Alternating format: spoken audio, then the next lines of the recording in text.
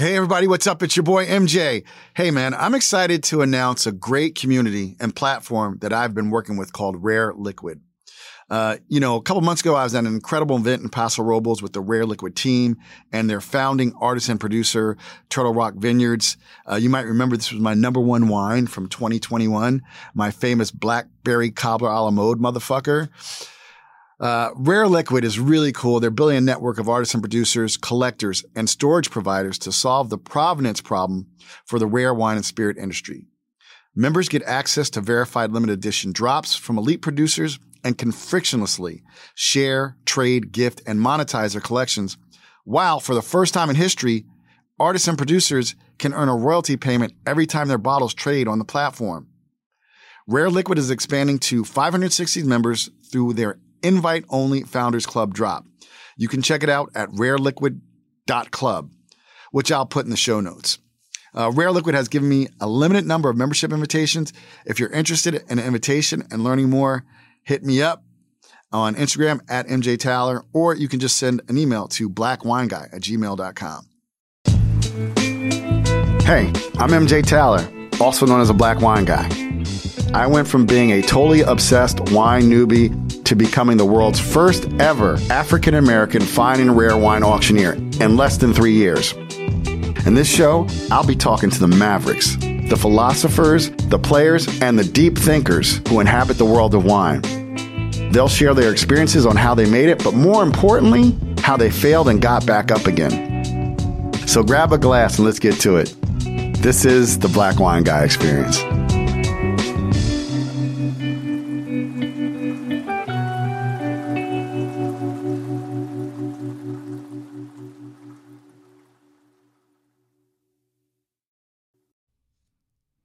Hey, everybody, what's up? It's your boy, MJ. Welcome to the Black Wine Guy Experience. My guest today is the winemaker and general manager of Hirsch Vineyards, Jasmine Hirsch. Hirsch Vineyards was founded in 1980 by her father, David, with a goal to produce fruit that would result in site-specific wines. Jasmine was born and bred in sunny California, but went all the way across the U.S. to go to the University of Pennsylvania in Philadelphia to earn her degree.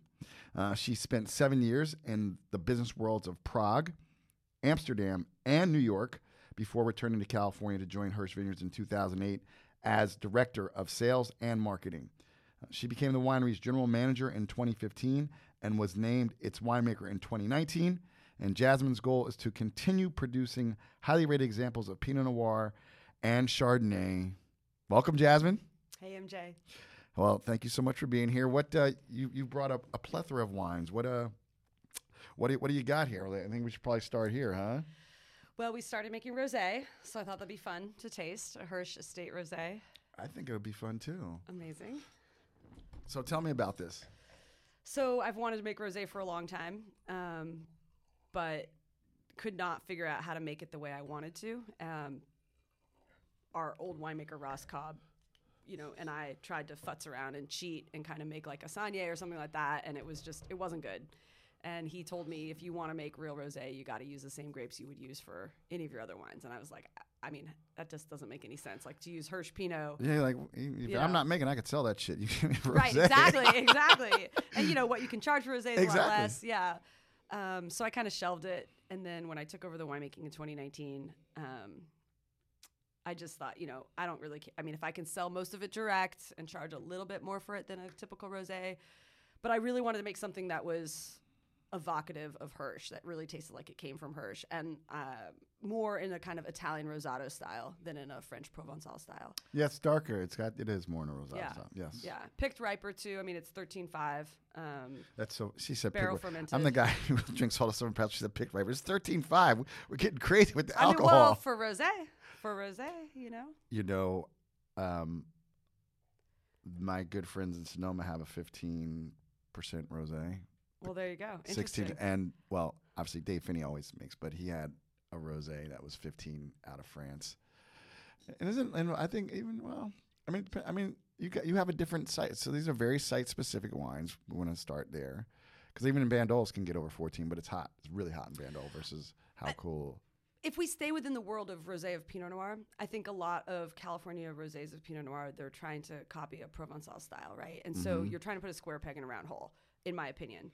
Pinot Noir is fruity. It can be fruity tooty, right? And so I think trying to make it into kind of pool water is not actually what Pinot Noir is best suited for. Oh, 100%. And also, if we're going to, this wine is, we haven't actually released it yet, so $45.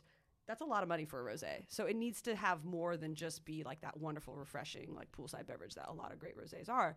And I want it also, it's 100% Hirsch Estate Pinot Noir. So I want it to also taste like Hirsch. I want it to taste like the ocean. I want it to have some intimation of tannin. I want you to get that Hirsch fruit. And we just, that's not, you got to pick things ripe in order to achieve that. Yep. So for us, I think if you look in the world of like rosé of Pinot Noir, most of the time, like people are picking a lot earlier than they would pick. Gotcha. Yeah, that's more my point. Gotcha. So like 13.5 is like, that's like right around where we make like Pinot, right? Yep. In other words, we're looking for quite mature fruit for our rosé. But it's delicious. It's real wine, like you said. It's so good on you. So while I'm sipping on this, let's start at the beginning. You're a California girl. Indeed, born and raised. Where are you from? I was born in Santa Cruz. Wow. Okay, so tell people it's like growing up in Santa Cruz, California. Well, we moved when I was a baby. Okay. So I grew up in Marin County and Sonoma County. Okay. My mom lived in Marin. My dad lived in Sonoma. So we would go back and forth.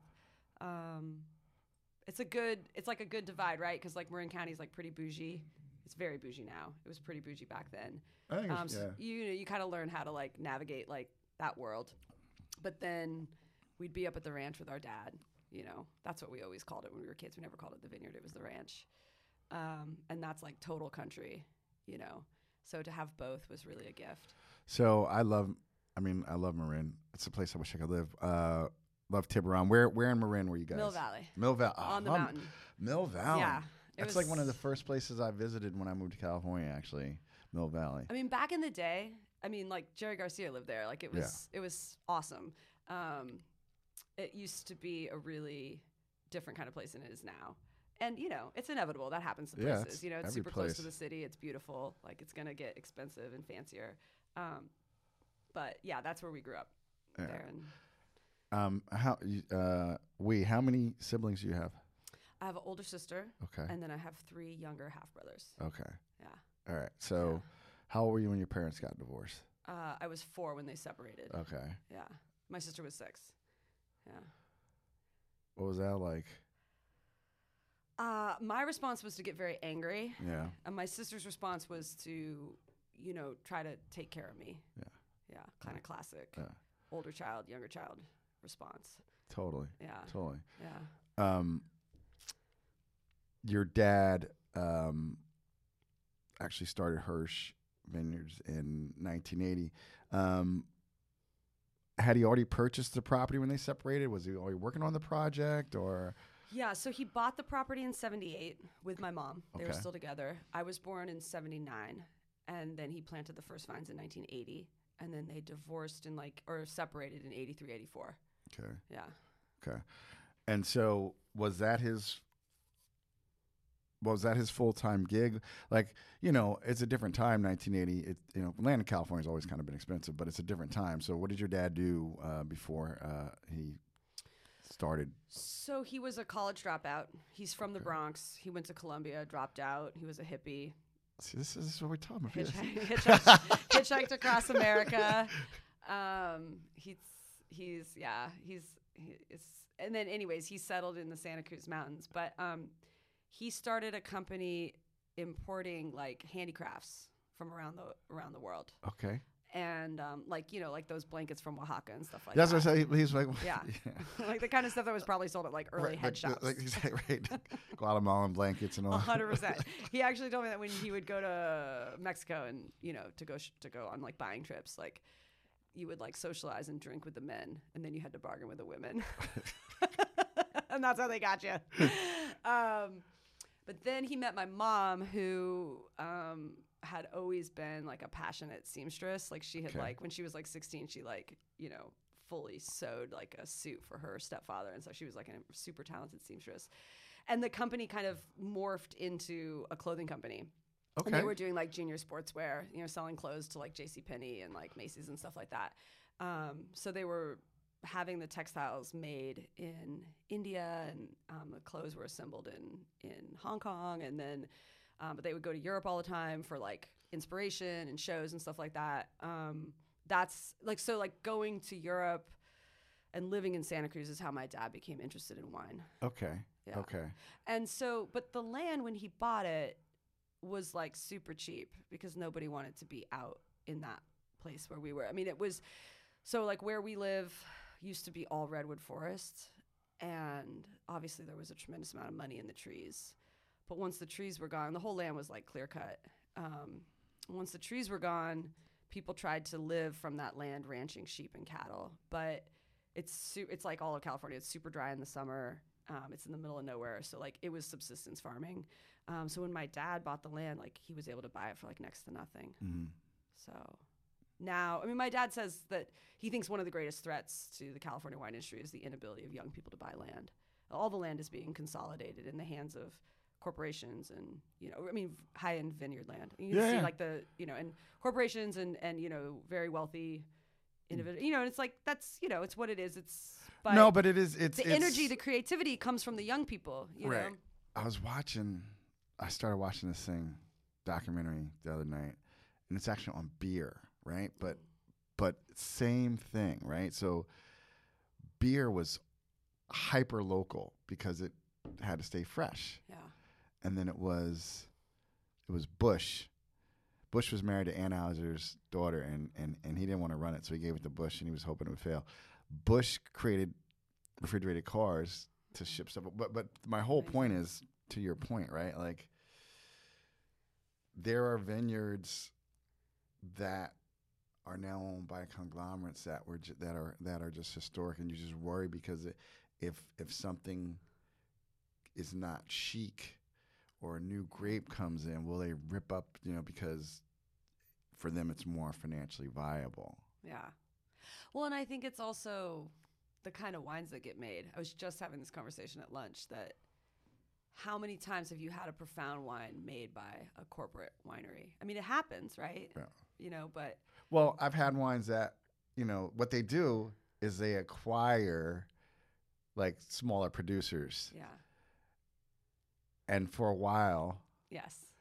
But then, depending on the terms of the contract, then it was just to buy the name, and then but yeah, I mean, it's not like, there's, no one's setting out to, in my experience, let me be clear, that's why I have no sponsors.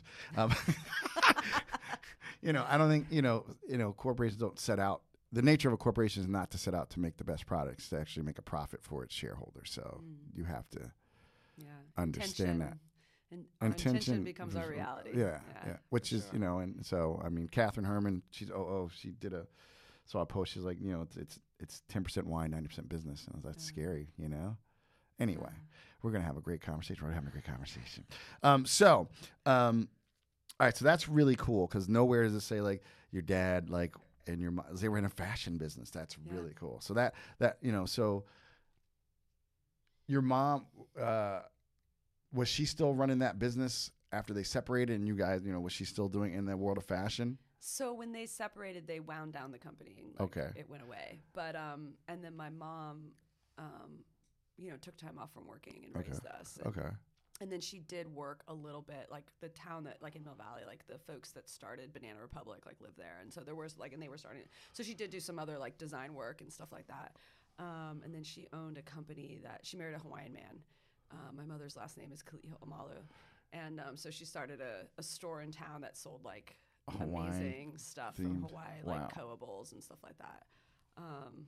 Shit like that will kill in a town like that, especially now. You want to buy like a fancy wooden bowl for like $1 gazillion. Yeah, that's like Mill Valley.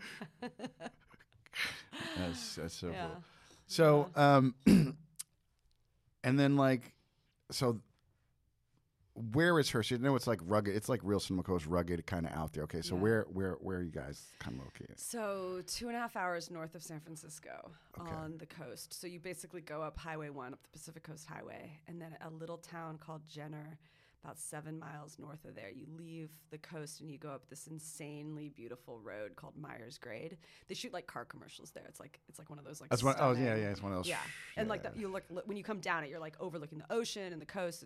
It's stunning, and then you climb up into the hills, go on these like back roads. You come to our mailbox, and then 5 miles later, you get to the winery and the ranch, which is where we all live as well. It's a 5-mile drive to get the mail. Yeah. Yeah. UPS, God bless them, actually will come to the winery, but USPS, no. You gotta go down the mailbox. Yeah. It's a crazy place. It's funny, like, I remember, like, these folks from New York came and they, like, fell out of the car and they're like, whoa, like, where are we? You live here? Like, people live here? And it's like, you know, we're 2.5 hours. Like, that's like the same distance from, like, Manhattan to the Hamptons, right? But when you get to Hirsch, there are no Hamptons. Right. Just like trees, a few cows, some like ramshackle buildings. Yeah.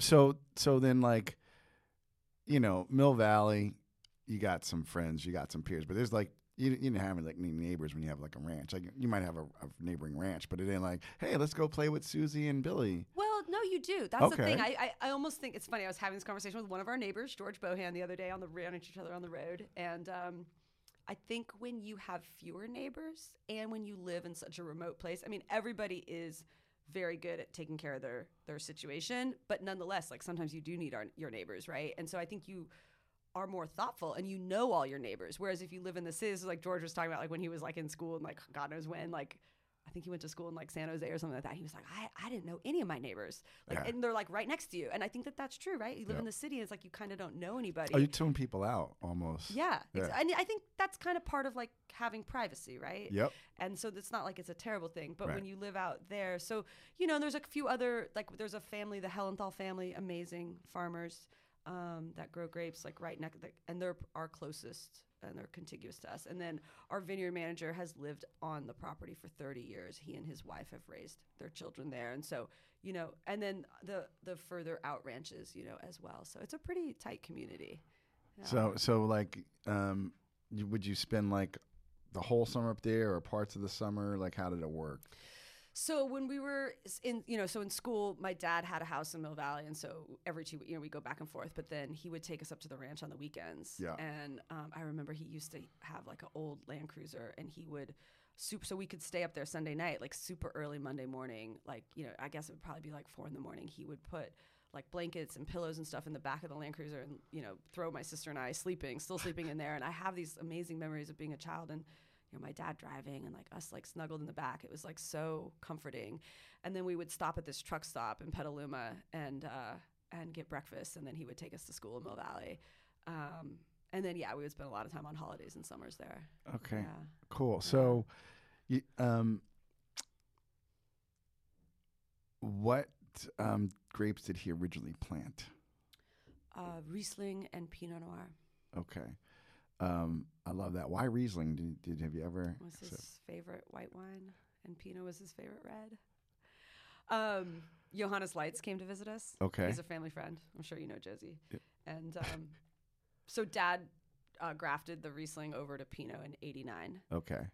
So there is no more Riesling at Hirsch, but he had like a bottle or two of the '89 left in the cellar, and it had no label or anything. It just had in his like little like, you know, spidery script. It had like 1989 written in a Sharpie on the foil of the neck. And he was like, oh, I'm going to like open this for Josie. And I'm like, okay, this is like one of the like great like Riesling winemakers of the world. You're going to open this like, and anyways, like, so the wine was, you know, I mean, I will say it was still alive. This is pre-pandemic. It's maybe like 5 or 6 years ago. It had nothing else to recommend it except for the fact that it was still alive. But then Josie told us this hilarious story about like trying to learn how to make Pinot Noir. And anyways, it was wonderful. The wine was not wonderful, but it was a wonderful moment to share. I'm like, just to see my dad, like so happy to be able to share. Well, I mean, that's really cool. Yeah. I mean, there's 2 ways you can do that. You can be like, I want to show it to this incredible German winemaker. Like, I would never ever show this wine to a German winemaker. So he opted for the that's my father. Courageous He's so path. expansive. Yeah. And he's interested in connection. and community. He's not interested in. He doesn't. He doesn't care what people think of him, but not in the kind of like, oh, F you, I don't care what you think. More in like he's really. It's a very. I think it's quite unusual. I mean, to really not care what other people think, but for it to not come from a negative place. Sure. I agree. I mean, there's the whole cult of, there's a book, The Subtle Art of Not Giving an F. But there's an arrogance there, and it's not a true, like I said, it's actually most people who say that it is a place of negativity. And it's funny you said that. I was on the gram and caught a clip of Rick Rubin, who has a great book out now. I just got it, recommended me by Hardy Wallace. Shout out to Hardy. But, he said, when you're an artist, the most important thing to do is not doubt yourself and to tune out the voice of other people, and not in a negative way, just in like your dad planted Riesling because he felt that's what he wanted to express. You want to not give a F because you're grounded in the expression of what you're doing, not because you're negative and just selfish, right? So that's what it sounds like. I mean, first of all, he said, no one wanted to be out there at the time. No one, would have thought you could produce world-class wines there. That takes this different kind of person who thinks differently. So he planted in 80 and then kind of gave up his day job. He got the bug, but it really wasn't until 94 that anybody cared what he was doing. And so I'd say between like 84 and 94, he was working his ass off, toiling out there in the middle of nowhere, single. He and my mom had separated. And I think it's extraordinary to work so hard and nobody cared. Like, when we were kids and we would go out to dinner with our dad and like the Psalms would be like so excited to see him and he would get all this attention and they were like, oh my God, David Hirsch. But that's not how it started. And I think, it's like what they say, the real work is done when no one's looking. It takes 10 years to be an overnight success is another way they say that. Or, right. It's a whole, like I said, the real, it's all the shots. Kobe Bryant would, practice for 4 hours every day before practice. Right. And no one was watching No one's watching. Yeah. So you're right. Yeah. And that's kind of that commitment. So, all right. So we'll talk. Are you disappointed that I don't know anything about sports? Because that's your second sports reference. No, already. I'm not disappointed. No, not at all. It's just I dropped the Isaiah Thomas episode and then LeBron just scored, so it's probably just bubbling around in my subconscious mind, cool. All the basketball stuff. I dig it. Read an article by Kareem this morning, so you're in the zone. And I'm not even a sports guy like that. I'm a popular culture person, so I catch it helps with the pod. All right, so you grow up Northern California, between the ranch, rugged Sonoma coast, Mill Valley, and then it was time to go to college. So you went to UPenn, but where else did you apply to? I wanted to go to Columbia. Okay, because I was a total nerd, so academically I had always done really, really well. Mm-hmm. It was the first time that I didn't get something that I really wanted academically. And there were 5 kids. So this is hilarious. Like, here I am. I have not, I still remember this. Like, it just goes to show, how much we remember failure. So there were 5 of us in my high school that applied early to Columbia, and I was the only one that didn't get in. Damn.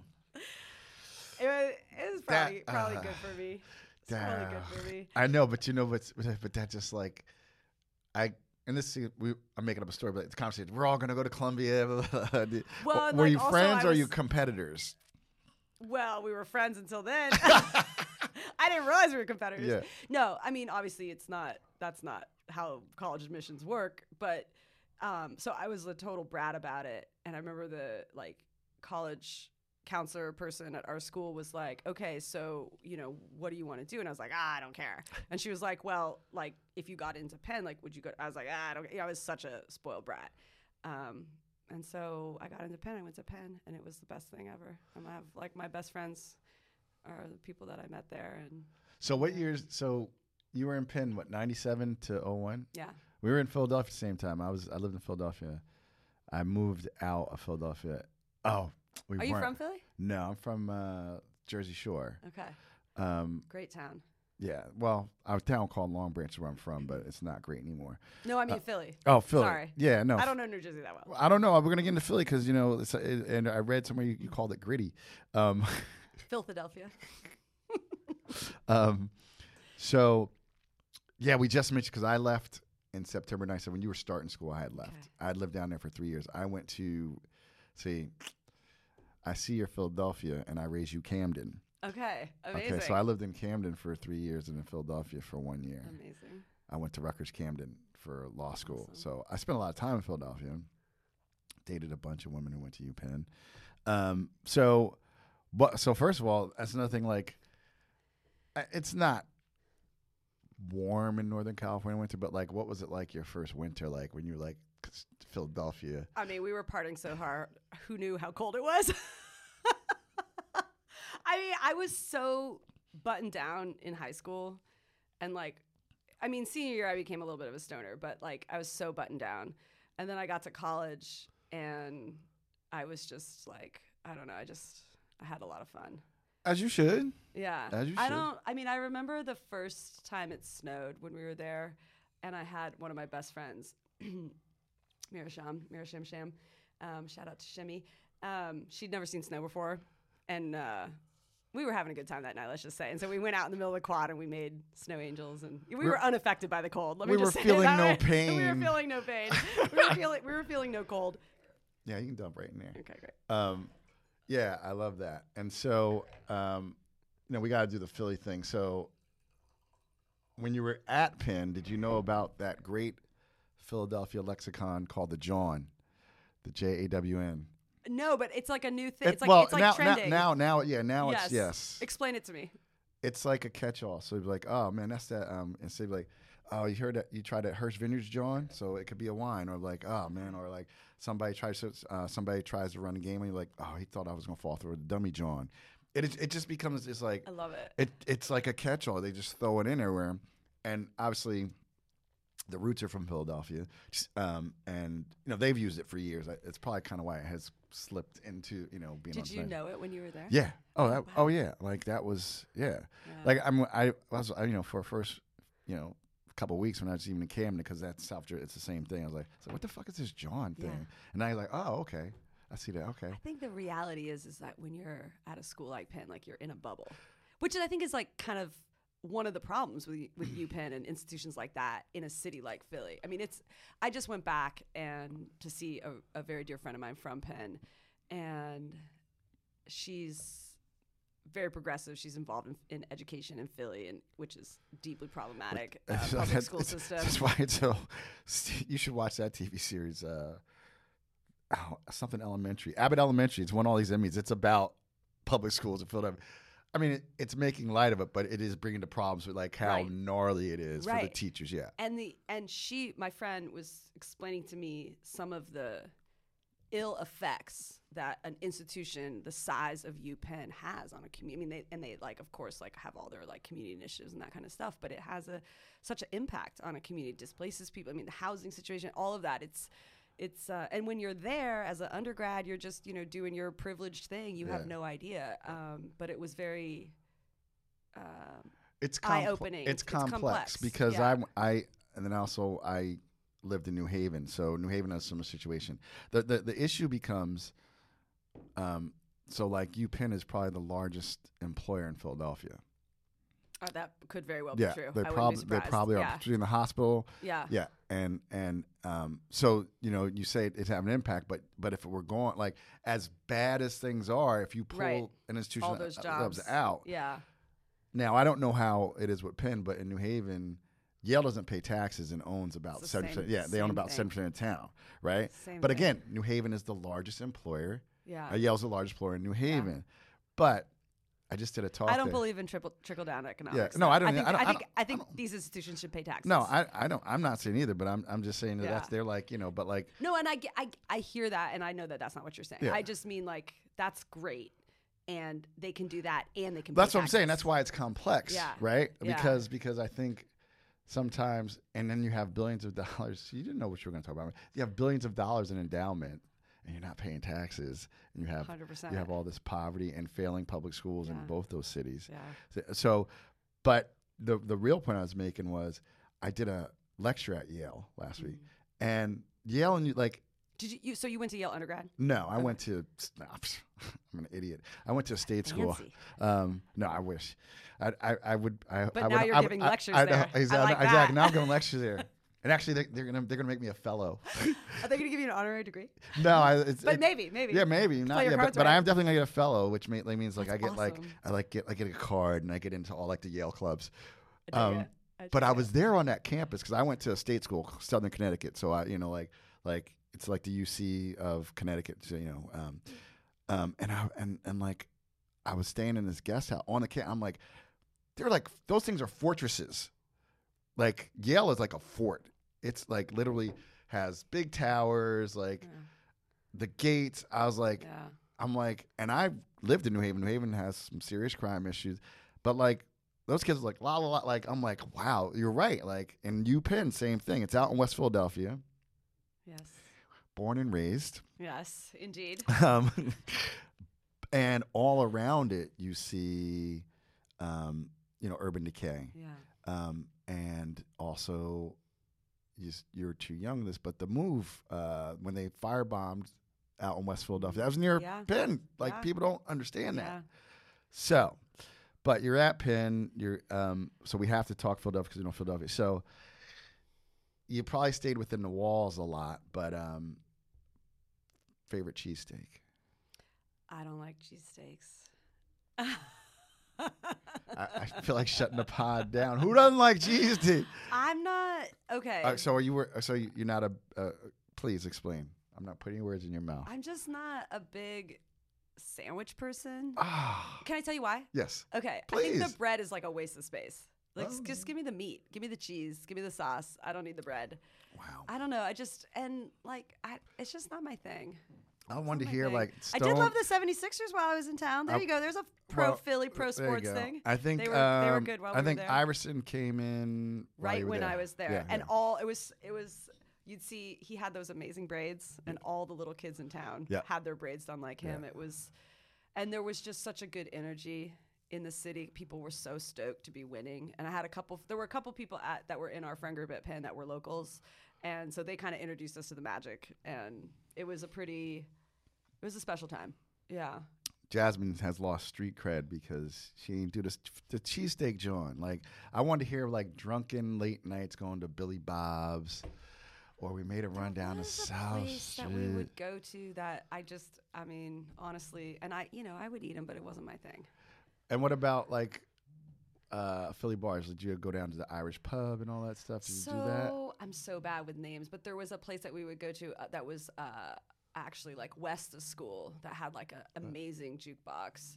And there were a couple places that we would go to, but we mostly were like on campus. I spent junior year abroad, so kind of didn't do anything around campus then. But yeah, I mean, I'm a bad temporary Philadelphia resident.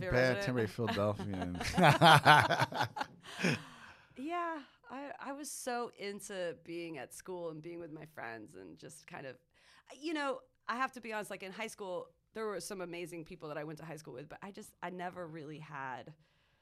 You find your friends in college. You find your friends in college, and I think I was really doing that bonding, like to have peers that I could have fun with, that I could have an intellectually engaging interaction with, and that I loved, and we could go on adventures. I mean, that was really what I was exploring in college. No, I love it. And then I did school year abroad in Japan, and so that was I would say the other strong theme of my time there was just really getting into Asian studies and Japanese studies and all of that. Did you have a major, like, or some part of your degree was in that? What was your major? The name of the major is Asian and Middle Eastern Studies. Okay. But my concentration was in Japanese, so that's why I went there junior year. So what was Japan like? Japan. I mean, it's one of the most amazing places. I will say though, like I spent 11 months there. I did school and then I did a summer internship. And I remember the last week I was there, I was in the grocery store just, picking up some food. And I just had this experience of like, oh my God, I'm probably like the only non-Japanese person in here. I just this like feeling of alienation. So it's like even after 11 months and speaking pretty good Japanese at that time, you still feel, at least I felt like a sense of separateness, and not necessarily in a bad way. It's so different. Right. I mean, when you talk about being a minority, I mean, like most of us never experienced that, like legit. Well, certainly not as a white person in America. No. I mean, we have no concept. No. And I think people want the same things all around the world at some fundamental level, right? They want a good life. They want their kids to be safe. They want their kids to have a better life than them, like all that kind of stuff, right? And that's, of course, how it is in Japan as well. But then, the culture is so different. The language, the whole way. And I would say also, like, even at that time I was living in Osaka, like even in a major city like Osaka, like they don't see a lot of foreigners too. So there's also like a lot of like staring and like curiosity. And that's not necessarily a bad thing. It's just, you are like very much a minority. And that can be really interesting. And, I think we can learn a lot in discomfort. Yeah. All right. So you come back, do your broad, you do your last year at Penn. Did you ever go to the Penn Relays at least? No, I didn't know sports things while I was there. I think I went to one sporting event and then I was like, I never need to do this again. I was like part of the hippie crowd. I had my clothes I'd bought on Haight Street back in San Francisco, like my fake fur coat. Like all the sorority girls are walking around, they all wearing the exact same thing, like the black pants and like all that the whole Nine thing. West shoes. And I had like my green corduroy pants and my, fake fur leopard print, three-quarter coat. Like I was like exactly all that kind of thing. That was my crowd. That was my crowd of people. We definitely didn't do anything like sports related, except we would watch the Sixers and stuff. But yeah. What about music? Because when I was down there, I saw the Roots before they were the Roots. I saw the Roots at TLA in '94. It was one of the best shows ever. Like, they were still playing a lot. Like, the music scene was crazy in Philadelphia during your time. Did you go see any live music? Or it's great that you asked. So, more like jam bandy stuff. Yep. And there was the Disco Biscuits. Yeah. You heard of Disco Biscuits? So they were like one year ahead of me, and a bunch of my friends like worked for them, and so we would get these school buses with nitrous tanks on them, to be completely honest, and like go out to their shows and go out to other shows. And I had, a ton of friends that like we go to Fish shows and stuff like that. I was never like, again, like I would go, I'd have fun. The music could be great. I mean, not like super into like jam band music, but that was awesome. And I would just, definitely that, the first time I saw the Roots though was in New York City. Okay. I had no idea who they were. I was, and it was actually after college. I had moved to Amsterdam, and there was a Fat Beats in Amsterdam, and I was super into hip hop at the time, and I would go to the Fat Beats and like buy all this stuff, and I came to New York, and actually no, I saw the Roots for the first time in Amsterdam. Nice. Maybe I saw them in New York before that, but the day I moved to Amsterdam, there was a Roots concert. Shut up. Yeah, and wow. I had like obviously a very long day because you're moving, blah blah blah, and like the show was sold out, but I was able to scalp a ticket for like no money, and then. After the show, I was by myself. After the show, I met some people, and they like took me to this sick hip hop bar, and then that was kind of like how I learned about like what was going on in the hip hop scene in Amsterdam. So I saw a lot of hip hop when I was in Amsterdam. I will say something that's maybe, not a great place to see music in Amsterdam, because the bands are so stoked to be in a place where marijuana is legal that they're often like way too high. Yeah. Oh my God. Well. I was gonna say they're probably and things have changed now here. Right. But the Cannabis Cup was there. Now we have all these crazy strains. There was like 5 strains. This is like in the early 2000s. Yeah, that's what I'm saying. Where that was like the only place there were still like 5 strains, only 5 strains. Yeah, They had chronic. the crazy shit going on over there. Yeah. And that's so funny. You said that. It was on Instagram. There's a Chappelle clip about I was smoking weed with some rappers.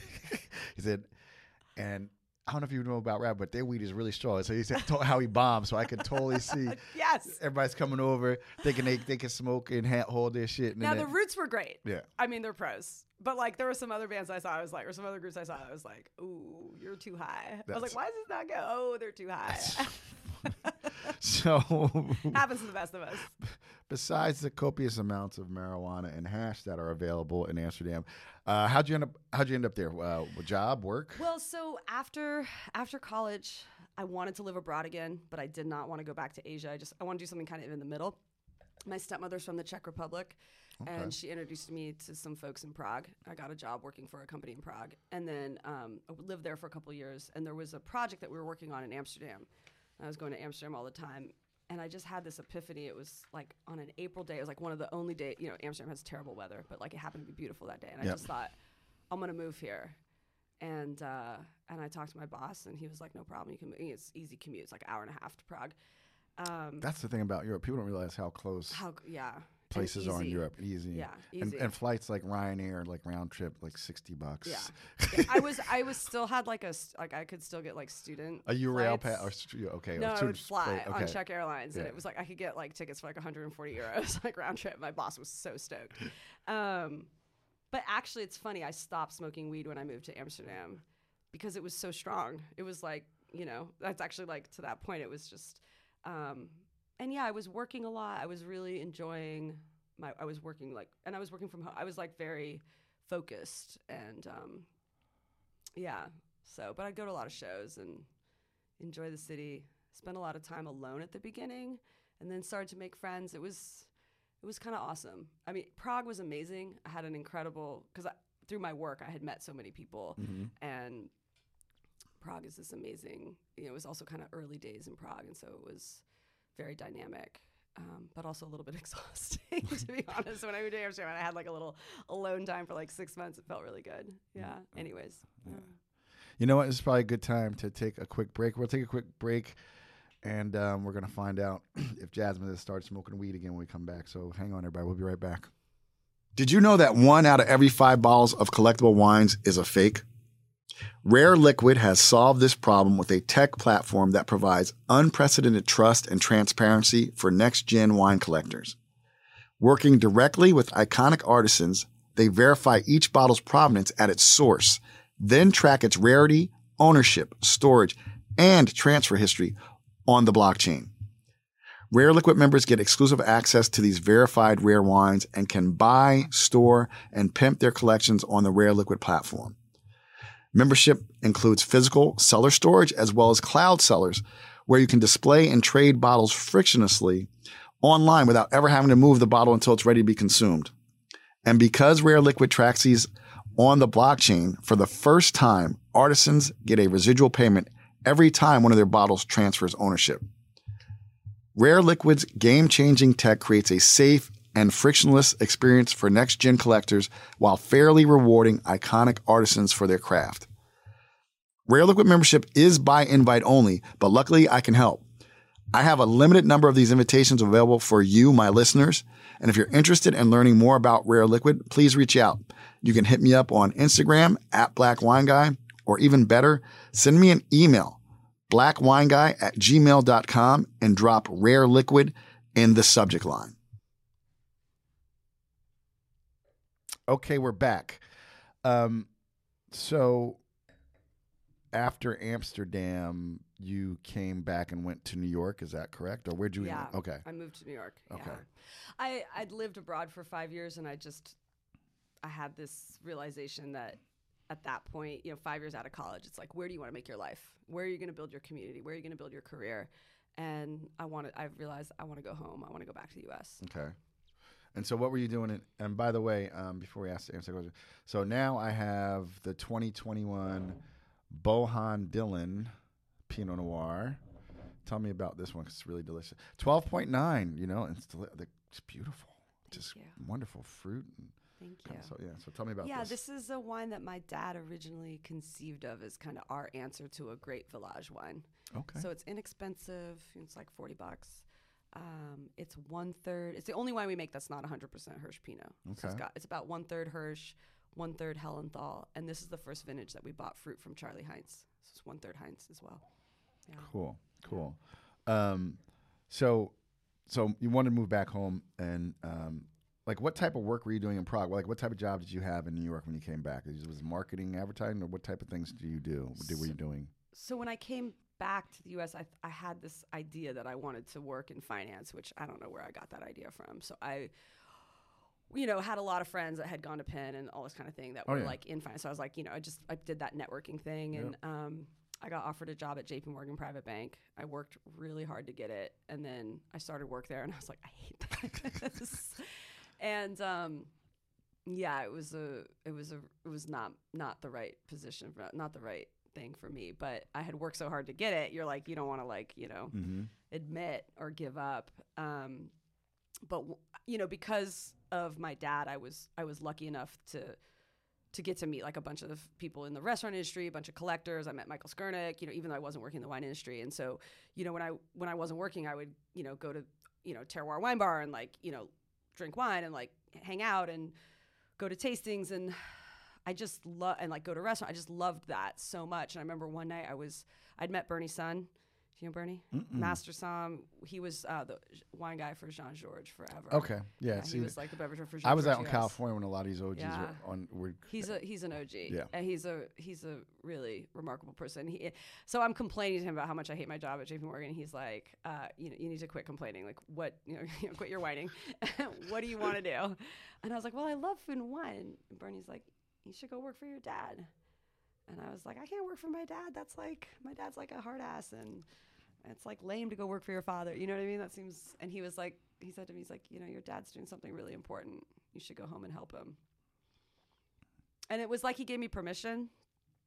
I needed somebody to tell me it was okay to give up on this job that I thought I really wanted, and to also to go home, which and kind going of home feels is like going tough. backwards. Yeah, going home is tough. Yeah. Yeah. I hear you. So that's a great story. Like, and that's what they say. It's always right. The answer's right in front of your face, right? But then, like, I love what you said. Like, sometimes we need permission from someone else, right? Yeah. So what was that conversation like? Hey, Dad. Or did you fly home and call, hey, Dad? Like. He tried to get me to come work for him when I was graduating from college. Okay. Because he... for the first 20 years of the vineyard's existence, he sold all the grapes. We didn't make any wine until 2002. So I was graduating in 2001. My dad was planning to open the winery, and he tried to get me to come home and work for him and help him, and I was like, absolutely not. Like, I'm just finished college. Like, I'm gonna go like do my own thing. Yeah, exactly. Yeah. But, he had, every few years, he would, like, ask if I wanted to come back and work for him. And so, 2008, though, the world was kind of in, it was like, crazy. Oh, yeah. Crazy times. So the economy was not great. We had planted a bunch of new vineyards. We had a ton of wine to sell. So it was very challenging time. But as somebody said to me, one of my, contacts that I made through working in banking, they said, you learn more in a down market than you learn in an up market. My dad also loves to say, he's like, all the problems start in the good times. You get too complacent. So, we went from 2005, we made 1,000 cases of wine, low yielding vintage. Our new vines hadn't come into production. 2006, we made 6,000 cases of wine. And that came into the market in 2008 when the world was ending. Financially, the world was ending.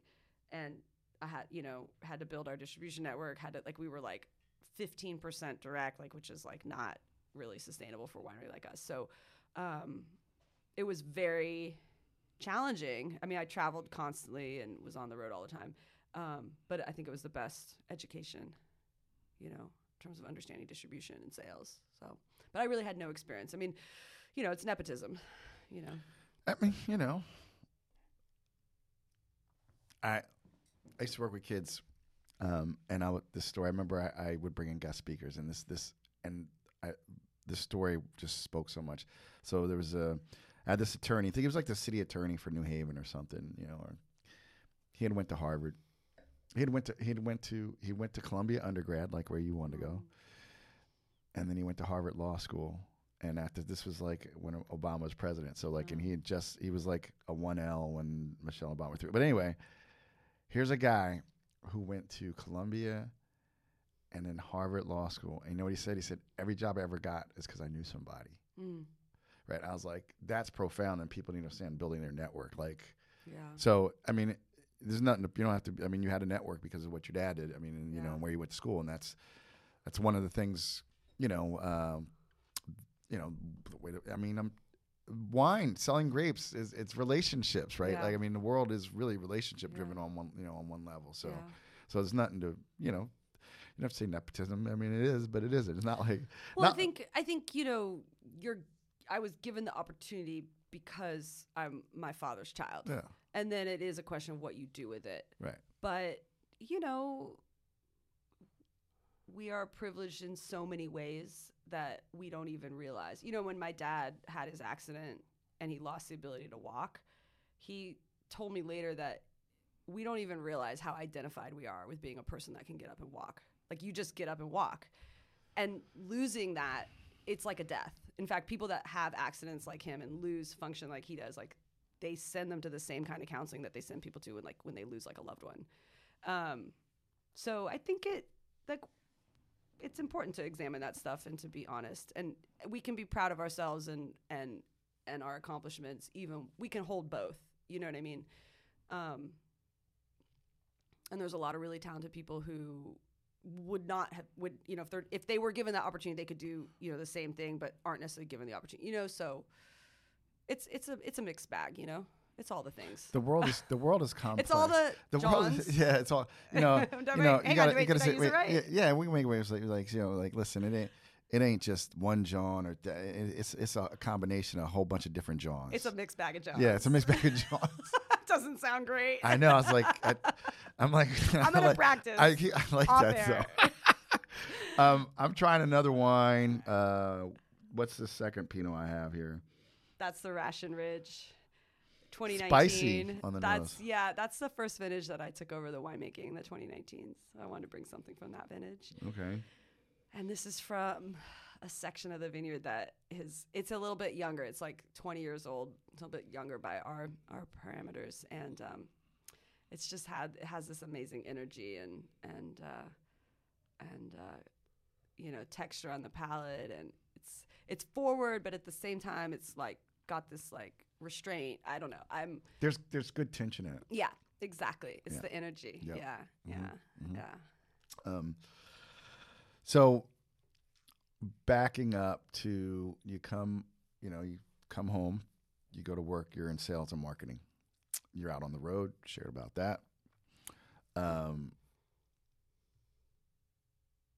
Was there a point when did you because I read somewhere that like you began to kind of learn more about the winemaking in the land, and like what was kind of like your evolution into like what kind of piqued your interest on the production side versus the sales and marketing side?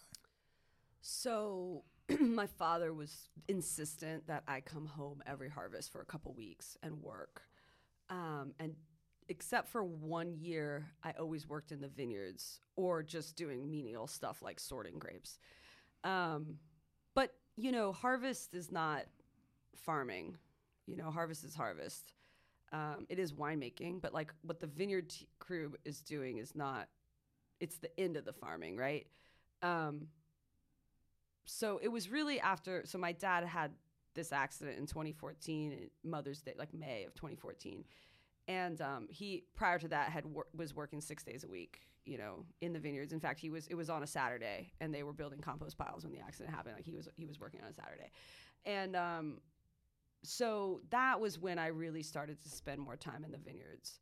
Not that like our vineyard manager was not. And he really kept the ship going. Mm-hmm. Like I don't want to take away from. But I felt like, okay, I need, and all of our grower relations and all the stuff that my dad had done, like I took that over with a lot of help from my team. And I'll say too that even before that, I had always been so,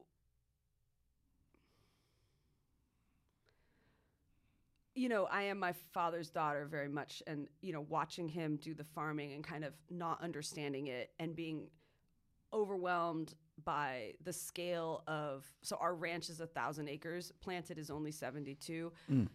Besides the farming, which is insanely complex because we're on top of a fault line, there's so much diversity within the vineyard blocks. But besides that, it's just taking care of the ranch. Like we're off the grid for water. We have an insanely complex, water irrigation system, taking care of the roads, erosion, all of it, the tree, taking care of the trees, the forestry, all that kind of stuff. And I just was like, oh, like I've been worried my whole life, like who's going to take care of that when my dad is gone? And then also who's going to take care of the farming?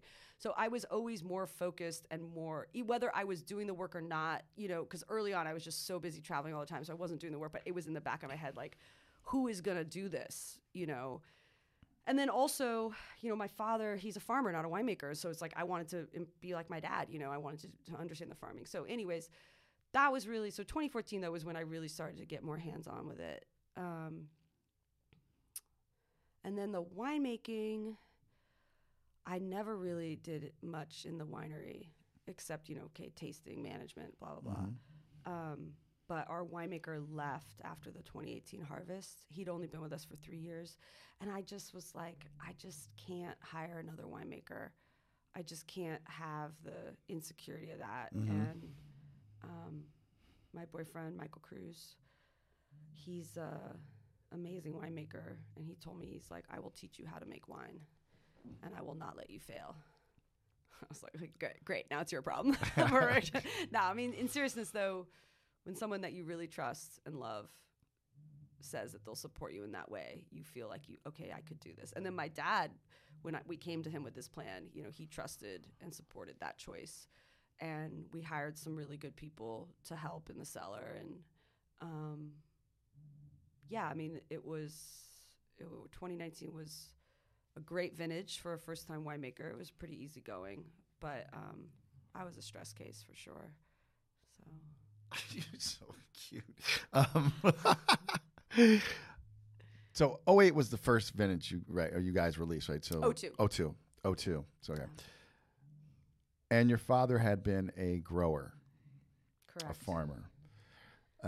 But the grapes were planted to be site-specific. So share with people, some of the people that were able to source grapes from Hirsch prior to you guys.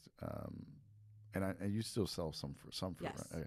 So, but who were some of those people who were sourcing fruit from the ranch? So Kistler, William Sellium, Litterai, Fela, Siduri, Rocchioli, Flowers, Whetstone, Whitcraft, Patricia Green up in Oregon bought fruit from us for a little while. A lot of folks, a lot of different amazing winemakers. They put the vineyard on the map, by putting Hirsch on their labels, And we also learned a lot from them. We still learn from our fruit clients, because some of them are also amazing farmers, like Ted Lemon. So, yeah. So for, I have this large swath of listeners. Thank you for being a listener, by the way. So I appreciate that. Tell them what you mean by site specific. It's wine that tastes like it comes from somewhere specific. And it doesn't have to it doesn't have to be single vineyard. It can just be like, oh, this wine.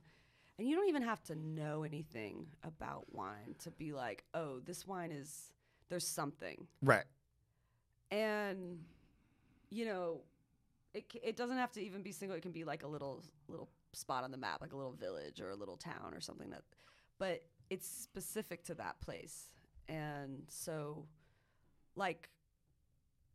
it's funny, Hirsch, we want the wines that we make to taste like they come from Hirsch. I mean, that's like what I was talking about with the rosé. I don't want to make a rosé that tastes like it could come from the south of France. I love rosés from the south of France, but I don't live and farm and make wine in the south of France. I want the wines to taste like they're from here. It's funny, when people, we're not open to the public, but we do occasionally host visitors and stuff. When people come there, they're like, they don't have to know anything about wine. They're like, oh, I get it. You see the ocean, you feel the breeze. Maybe it's foggy. You see the landscape, and it's like the wines come alive. Yeah. Yeah. And I think that's once once you get in your palate, your memory palate, it's undeniable. I remember one time I had a bottle Chardonnay. It was this producer who's out of Paso Robles, but and there's not a lot of Chardonnay in Possible, but anyway, but like, you know, it just the Chardonnay said like California or said Central Coast on it, right? And I was drinking, I was like, this is Beniocito fruit, right? So I messaged him like, he's like, yeah, I couldn't put Beniocito on this label, but like it was like you said, like I knew like there was characters that like, this tastes like a Beniocito Chardonnay. Yes. And so I know what you're talking about when you say that. And those are heavy hitters. I mean, you know, we're talking Steve Kistler because we're talking, oh my God, I mean, Rocchioli, William Selling, I mean, these are icons. Yeah.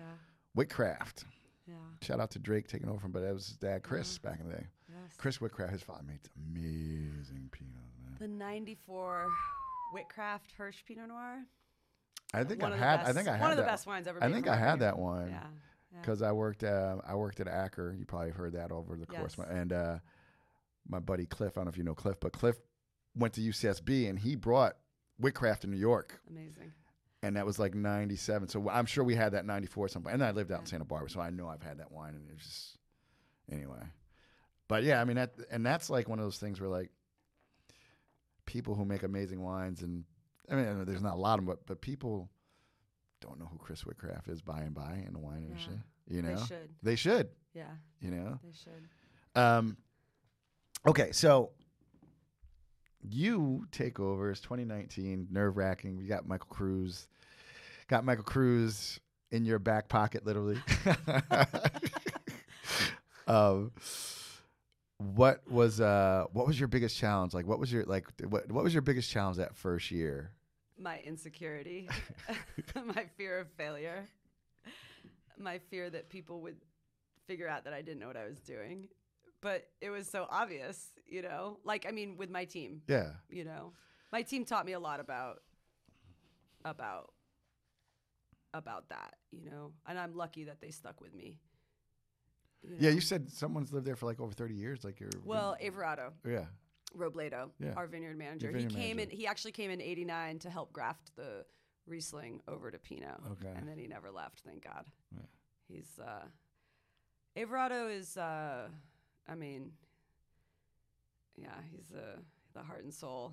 Yeah, tell people, because I've had a lot of people on, but just there was this opening. I mean, I've actually had a vineyard manager on that was great with Ruben Solorzano down in Santa Barbara. But like, yeah, I saw that. For people, tell them like, because at one level, and when you're making site-specific wines, you're trying to be as minimalist as possible. You're letting the grapes and how important is having the right vineyard manager? I mean, it's everything. It's everything. I think, you know, I don't care what industry you're in, if you have somebody that works for you, that acts like they're an owner, that person is gold, you know, that cares that much. And that's Everardo, you know, and he loves my dad. He has so much respect for my father. And he has been there throughout our evolution, and he has worked side by side with my father while they have figured out how to farm in a place that nobody else has ever farmed in. You know, Hirsch was a sheep ranch. It had never been planted to vineyards. So he and my dad, you know, side by side, had, you know, they figured that out together. I don't know. You'd have to ask Everardo how he likes working with me. I think He's still there. I'm probably a real pain in his ass. No, if he's been there, he's seen you grow up and you know, stuff like, you know, it's like there's like, yeah, he has. So you know, there's you know, like when I had Pete on, that's why I had Ruben on. Like, they're like family. Like when you have somebody that long, and like you said like, and that's funny because I have worked for people who like didn't like the fact that like if I'm working for you and I'm passionate about it, I'm gonna act like it's my business. So I might say, and then I'll say like, if you're saying I too much, I'm like, that's because I'm taking full responsibility. Don't you want people who takes full responsibility 100%. For stuff? Yeah. Not like your ego, you know, you know. But that's really cool because then I would have to assume it allows you like to have that handled, like. Then you can, it just makes one less thing for you to have to deal with, right? And you can just. Well, to be honest, it's collaborative, right? The farming is, you know, where the winemaking starts. And yeah, I mean, so I defer to Everardo on most Yeah. of the farming decisions, especially like at this time of the year, the pruning and all that kind of stuff. But like when it comes to the growing season stuff, we work really closely together, and I really want him to be involved in tasting and understanding, because the wines are the feedback from the farming, right? So I want him to come in. I want to be like, look, remember like when I asked you last harvest to pick this little section of 7 separately, and it was a pain in the ass. You had to get extra bins, blah blah blah. Now taste it compared to the rest of the block, and like you can see. And he's like, and he's so proud that is what we accomplished, and so then he wants to do that next. You know what I mean? So it's like if it's a group effort. Totally. And the like another thing too is like what you said about like these are not my wines. These are our wines. These are wines that were made by a team of people, and you can't do something like this on your own, So, yeah. She got all deep. She's like, yeah. So I was thinking about my team. That's awesome, right? Shout out your whole team. Shout out to the whole team at Hirsch. Yes. So 2019, so it's like you just finished like your fifth vintage.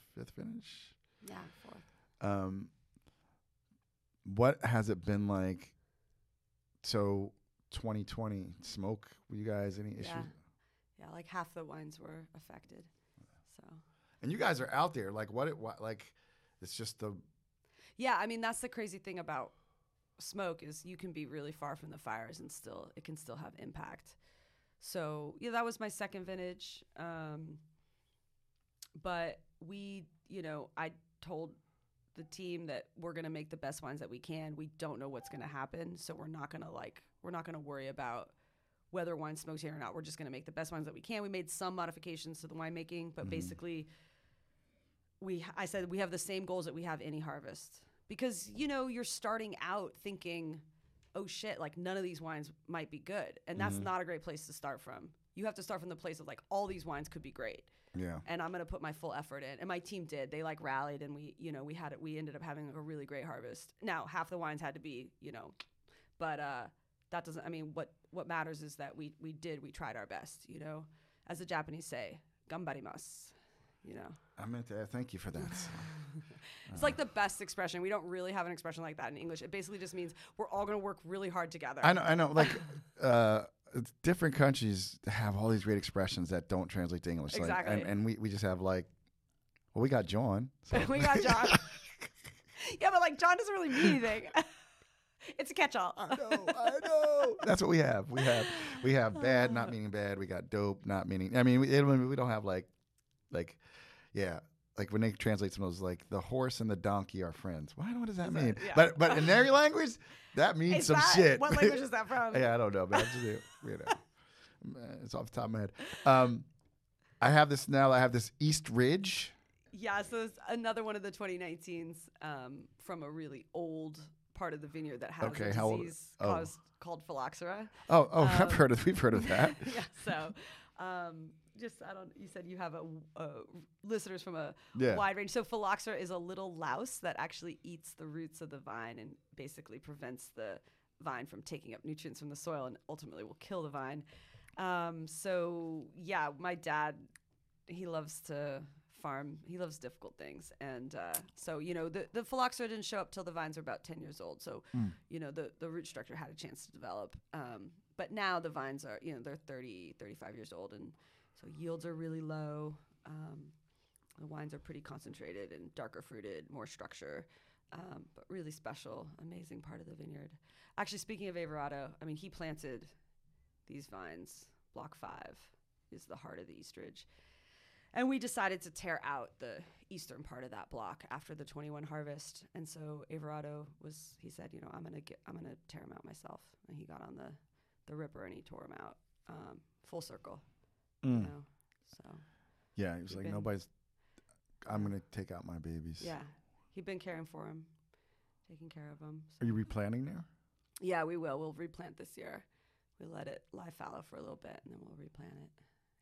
Yeah. This is a super wine geeky question, but do you have what clones are planted there, like, and what is some of your favorite clones to work with?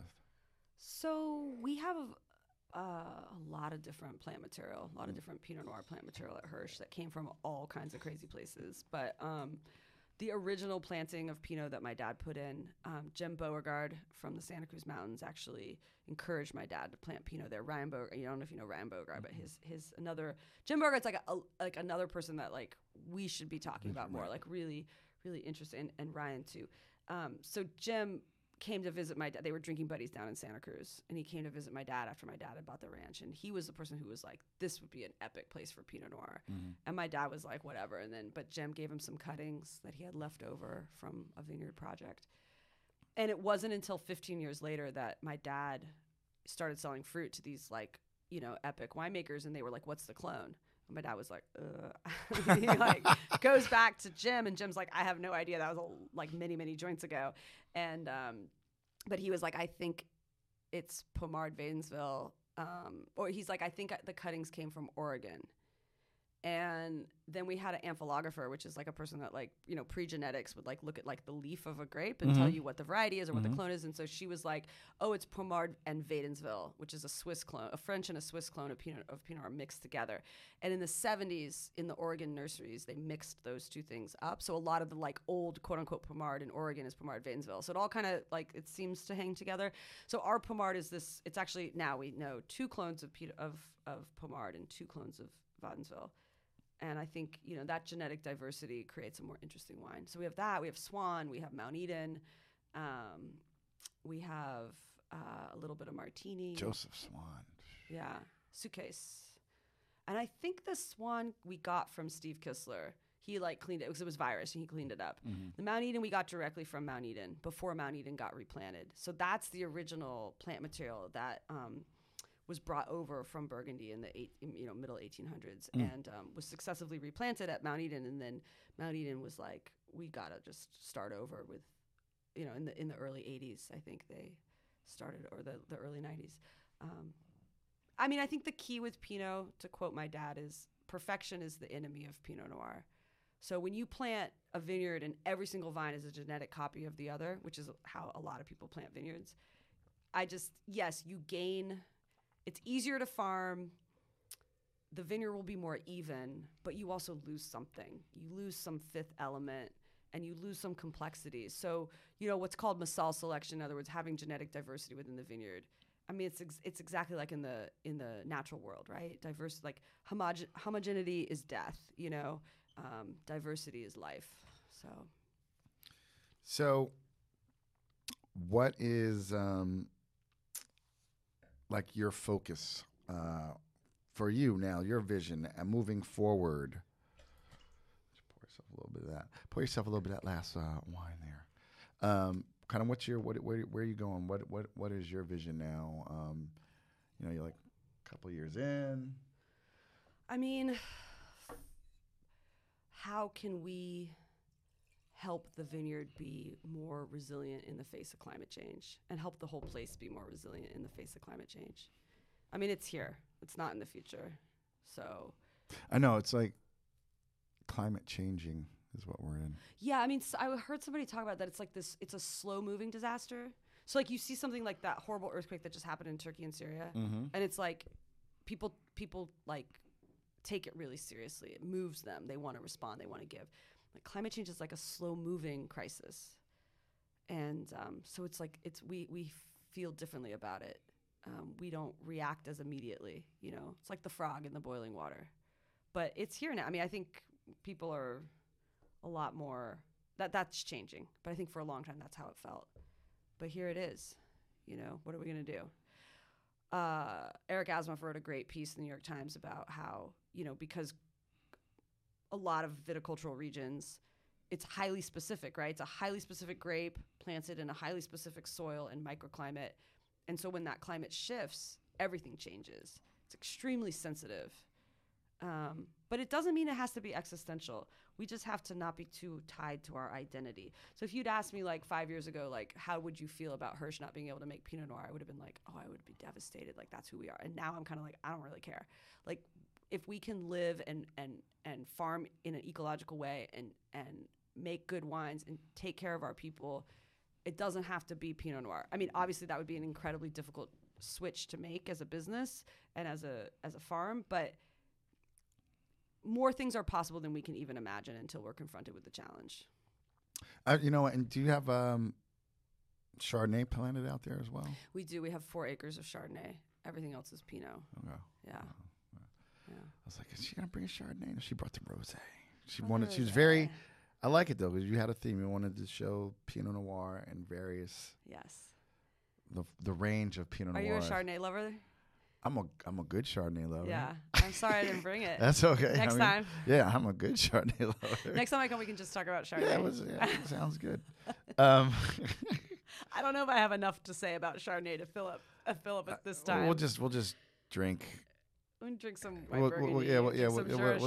We'll get you. I mean, because I got you after lunch, and you're here on this whirlwind tour. You know, but we'll just get banged up, and then there'll be plenty to talk about. Amazing, and then I'll go take a nap. Yeah, exactly. I'm getting old. I can't day drink as well as I used to be able to. Yeah. Well, I'm older than you. And you know what I realized too? I have a daughter. Her name is Jasmine. No It's shit. my daughter's name. How old yeah. is she? So she'll be 34 this Yeah. year. When I was growing up, there was nobody named Jasmine, and now it's a little bit more. Yeah, when she was born in 89. So we're exactly 10 years apart. I was born in 79. And it was popular, and I'm not gonna lie, she was named after Jasmine Guy, the actress from A Different World. Oh my God, amazing! I was like, she's too young to be named after Aladdin. Right. And also, you don't seem like an Aladdin, a Disney princess. Well, I had to person. watch it because then I had a young child. Right, but, yeah, right. But it was already. It was already, yeah. And Lex, yeah. No, that's what it was, Jasmine Guy. And now it's like, it's pretty popular. So I want to say that, so. That's awesome. So we got a few minutes left before my next guest is coming in. So just want to wrap up a couple of questions. So I play this game. It's FMK, and shout out. Do you know Brooke Sobel? I do, of course, yeah. So Brooke, love Brooke. She was on a podcast, and then she'll text me ideas. So I've said this before, but I just want to acknowledge you again, Brooke. FMK, fuck, marry, kill. 3 grapes, you get to fuck one, you have to marry one, and you have to kill one off. Grapes. Like grape varieties. Grape varietals. What do I want to fuck? I mean, no, hold on. I give you the 3 grapes. Oh. You got to choose. Oh, it's not that easy. It's not open-ended. It's not that Oh, easy. shit. Okay. Exactly. Oh. But actually, I'm making this easy. I kind of made it easy on you because I want to get inside your brain. It would be too easy to put Pinot Noir something. So I went all white grapes. This was actually and let's kind of reveal your mind. So Riesling, Albarino, Sauvignon Blanc. Which one are you fucking? Which one are you marrying? And which grape are you killing off? I mean, you fuck the Albarino because It's every Spanish. and also like every now and then, whatever. But I think you marry the Riesling. You can have a relationship with Riesling, Yeah. and then Sauvignon Blanc. Actually, you did that well. Some people agonize it, but I was like, I was gonna do, that's good. Okay, and I love why, very good, very cool. What are you most excited about for the future of Jasmine, Hirsch, and Hirsch Vineyards? And on a professional level, we're planting new vineyards, seizing that opportunity to learn about this topic of adapting Hirsch to climate change as much as we can, I would say. Yeah. Cool. Yeah. And you essentially grew up in this business. And your dad has worked with amazing winemakers, and you've come and you've seen that growing up, and you still work with amazing winemakers and amazing people. You're in a relationship with an amazing winemaker, amazing person. But as you were growing up, and you said in New York, was there a bottle of wine that just started it all for you? Was there a bottle of wine when you had it? I get what my dad's doing. I get this. So, no. Okay. I don't have an epiphany wine moment because I grew up with wine, but I'll say, in a different sense, when I came back to work for my dad in 2008. I had been living in New York. I had been drinking all these epic wines, like amazing Burgundies and so on and so forth. And when I came home and started tasting our wines, I was like, oh my God, I do not like these wines. Because we were making wine in a pretty ripe style. like 40% new oak. I mean, they were never like, my dad was always like unfined, unfiltered, like no additives, you know, except sulfur. And so he was always like, they weren't like manipulated wines, but they were ripe. They were like 14%, you know, high 13s, and just, you know, just a very different style than what we're doing now. And I just was like, ooh, I don't really like these wines. And, you know, I was hanging out with Raj Parr, and he was like, okay. I was like, what's up with California Pinot Noir? And he was like, well, here, try like a Bon Climat, try Literai. And he was starting to make wine. He had started Parr Selections. And so, you know, it was more like a negative epiphany in the sense of like, I don't want us to make wines like that. Yeah. And like, how can we, and that's like, Ross Cobb was not our winemaker yet, but he was gracious enough to be on like speed dial with me. And I was like, should we be picking this? And not like I had any like right to be making picking decisions, but I was like poking my dad, like, let's pick this. Like in 2009, I was like, let's pick early, let's pick. And like, you know, I won some of the arguments, I lost some of them, but that I remember sitting with my dad tasting the 2009s, which was the first vintage where I was like, we picked some stuff on a little bit earlier. Let's just not call it early. Let's say the right time. And I remember him being like, this is the future. Because, you know, if you want to see the difference, if you want to see the site specificity, you need to avoid anything that homogenizes. And ripeness is like, excessive ripeness is like it's homogenizer number one. So, you know, when you pull back a little bit, you reveal. And so, you know, that was kind of a wine epiphany moment for me. There's two great quotes from this: when you pull back a little bit to reveal, and bag of Johns. All right. We should drink some more wine and then we can go there exactly. even further. The conversation that we have when you turn off the mics is going to be oh my goodness. Super. Jasmine, thank you so much for coming in. Tell people where they can find you, how they can be a part of what you're doing. Thank you, MJ. So HirschVineyards.com or Hirsch Vineyards on IG, or, you know, Jasmine Hirsch on IG too. A little bit different. Yeah. Different vibe. For all you listeners out there, make sure you check out the show notes for each show. I will put the links to her socials and their websites. You can click right on and go there. You know, I'll list the wines we drank. And, you know, I normally it says and so much more. I'm not going to give you go to look Wikipedia for John. Maybe I will throw John in there just for just for shits and giggles. But make sure you check those out. Until the next time, cheers to the Mavericks, the philosophers, the deep thinkers, and all you wine drinkers. It's your boy MJ. Peace.